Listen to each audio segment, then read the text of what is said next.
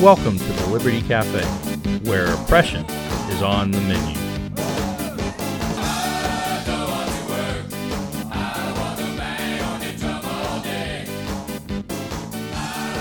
If I'm counting correctly, this is the 16th episode of the Liberty Cafe, and I'm very glad that you're with me today, and I'm glad that you've been listening to me along the way as well. Today we're talking about no future for renewable energy. When I say that, I understand, of course, that everything has a future. It's just really what that future is going to look like. But before I explain what I think the future of renewable energy looks like, let's go back a little ways. Let's say more than 200 years, thereabouts, 1,000 years, 2,000 years, 3,000 years, all the way back to the beginning of the world, maybe 6,000 years ago or so. Most humans struggled to have enough energy, enough power to keep themselves warm and to keep themselves fed and to keep themselves housed and to keep themselves safe. In those days, energy was largely provided by humans, by animals, and from very inefficient renewable energy sources: water, wind, solar, and wood. God provides this world abundant energy, but in its basic state, its basic nature, the energy sources are very inefficient. So it took humanity a lot of time to work the world as God has commanded us from the very beginning of the world, when He told Adam and Eve to be stewards of the world and to be fruitful and multiply. It took a lot of time and effort, and it took a lot of capital to get to the point where we could have more efficient means of producing energy. Generally, when it comes to power to run things, we're talking about mechanical power. That's what we really use. Humans with their hands, even animals with their bodies, can only do so much. So we need to harness the energy sources that we have to turn them into power. And that's just largely inefficient when you're talking about wind and solar. And so only the wealthiest people for most of history could really afford to harness enough energy to consistently take care of themselves and protect themselves from the constant assaults of nature in the form of heat and cold and floods and famine, etc. Even those things wouldn't help them against pestilence and disease, but at least they could generally protect themselves from most of those things. It was a very difficult time. Then, for a lot of reasons, came fossil fuels about 200 or so years ago. It's not that we didn't have fossil fuels before. It's just that obtaining them and harnessing them and applying them to our needs is a very, very costly process. And it took literally millennia, in part because humans tend to destroy wealth through wars, but it took millennia to gather enough capital together to be able to build the infrastructure, to be able to use coal and natural gas and oil in the ways we use them today. And when we're able to pull that capital together and add it to human knowledge, we are able to do some amazing things over the last 200 years or so. One of the most amazing things is that we have powered essentially the entire world.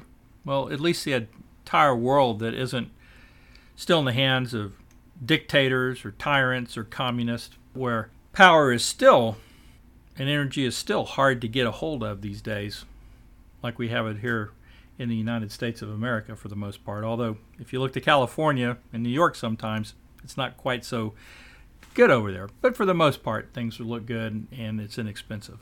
But if you look at most of the developed industrial world today, there's an unmatched prosperity today than we've seen throughout history. And that's because we've had this combination of wealth, capital, the ability to use energy in a way that has just created these conditions that we're in. And that's basically what the world has looked like for 200 years. Here's somebody who, it's a Mr. White, I don't have his first name, but this is what he wrote about how this happened. During the Industrial Revolution, the application of fossil fuels to a huge range of devices and machines increased manufacturing productivity by leaps and bounds and reduced hard labor. The steam engine and derivative devices mechanized production that previously was the hard labor of human or animal muscle. With mechanization, productive efficiency soared, and so did energy efficiency. And it stayed that way for the better part of 2 centuries. And then came the godless environmental movement of the 1960s, and things began to change. When I talk about the godless environmental movement, you can really apply that to modern day liberalism, whether it's the modern welfare movement, any of these types of liberal ideologies and applications of them today. They come and bring destruction with them. Right? That's how Satan works. Satan took this beautiful world that God had created in perfect order and threw it into chaos and started taking it towards destruction. God then sent his son Jesus Christ into the world to renew the world and make all things new, including his people. And so that's the battle that we have going on in this world, and it plays out in the environmental movement just as much as it does in any other part of the world. And it's clear that renewable energy subsidies comes out of this line of thought of godless liberalism. Because what happened in the 1960s is that people started thinking that they could save the world from the chaos that their sin and my sin and all of our sin had created. They rejected the fact that God could do it, and so they started trying to save the world themselves. But of course, what that actually brings is just more chaos and more destruction. How that works out with renewable energy is this way. So in the 1970s, it's really amazing. In the 1970s, we were told that we were running out of energy sources, that oil and natural gas were coming to an end, and that if we didn't start finding alternative sources, we were going to run out of energy. So what Congress did is, for instance, they banned the use of natural gas for generating electricity because we weren't going to have enough natural gas in the future, and they didn't want us to use it up. It's kind of laughable when you look at things today, but Congress actually did that. And of course, Jimmy Carter came along.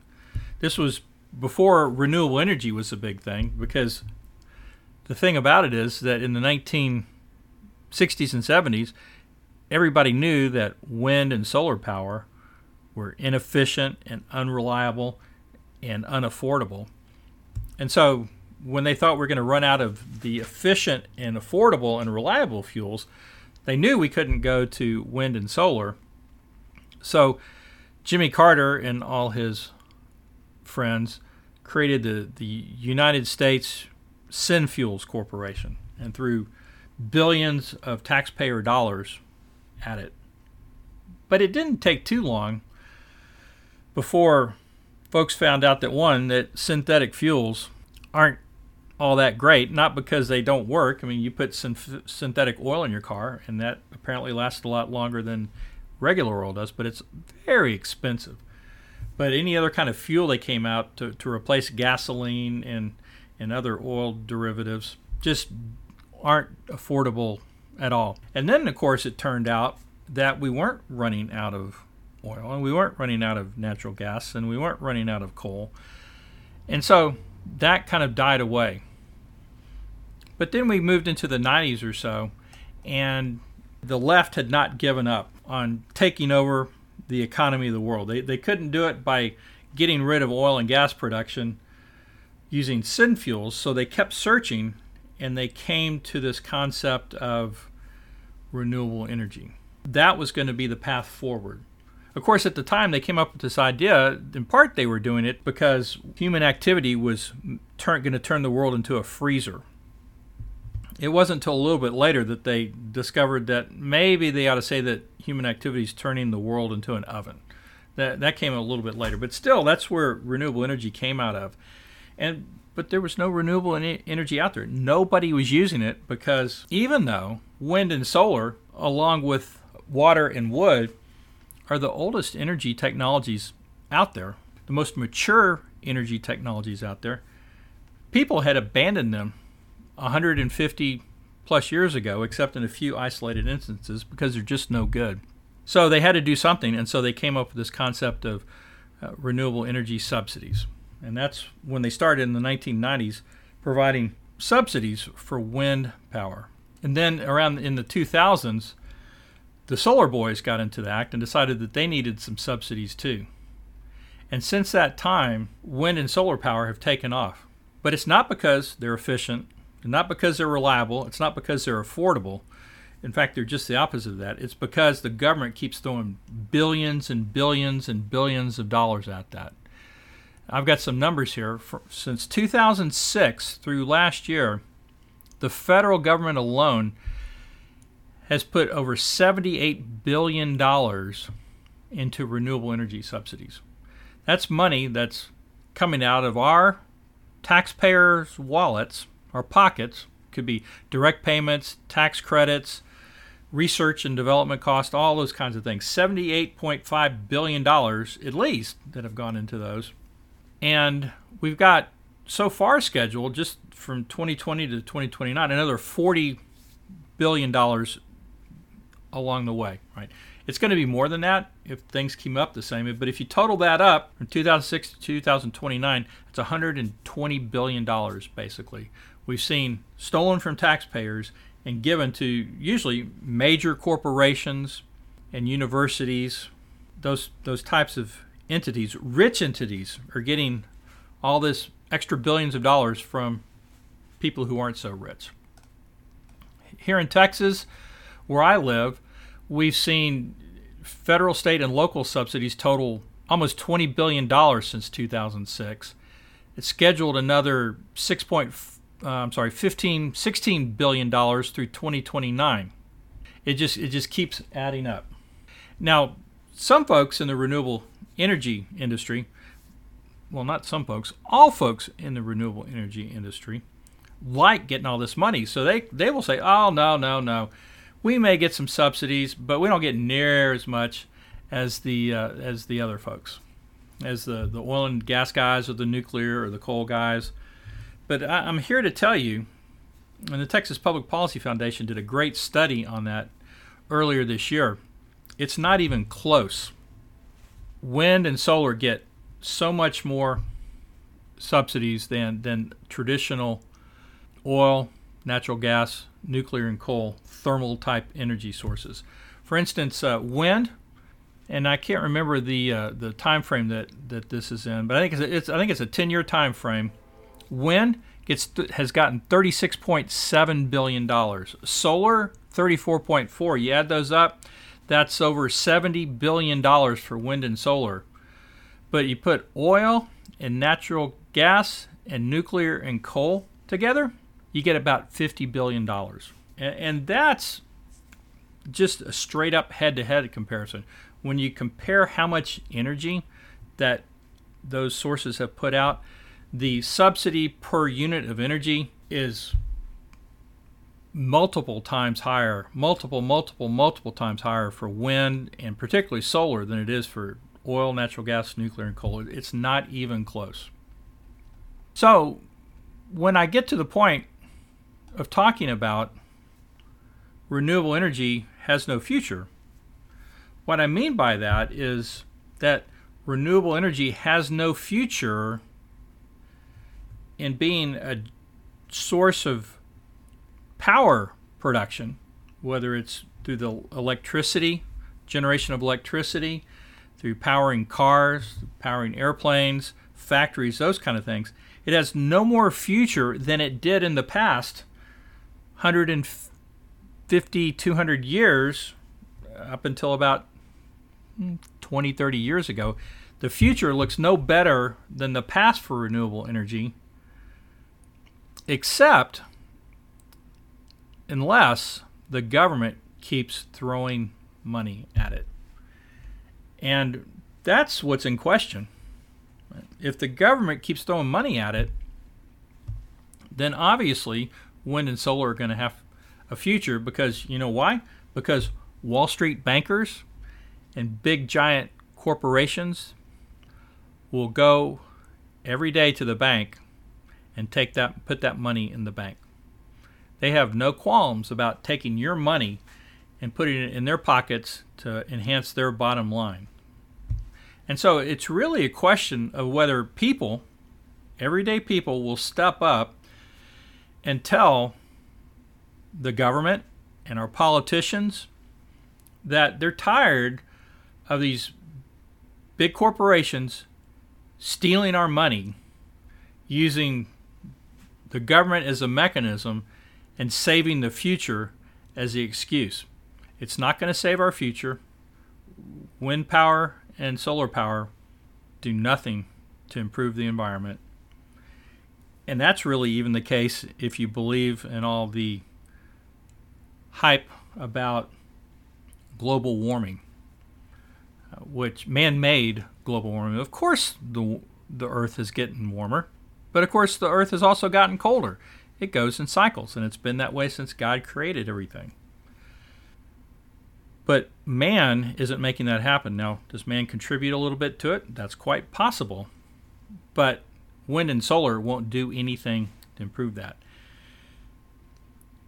And so the question is, are people going to step up and tell their elected officials no? Of course, corporate welfare, corporate greed is not just confined to renewable energy subsidies. And so that raises a bigger question. When are people going to say enough is enough?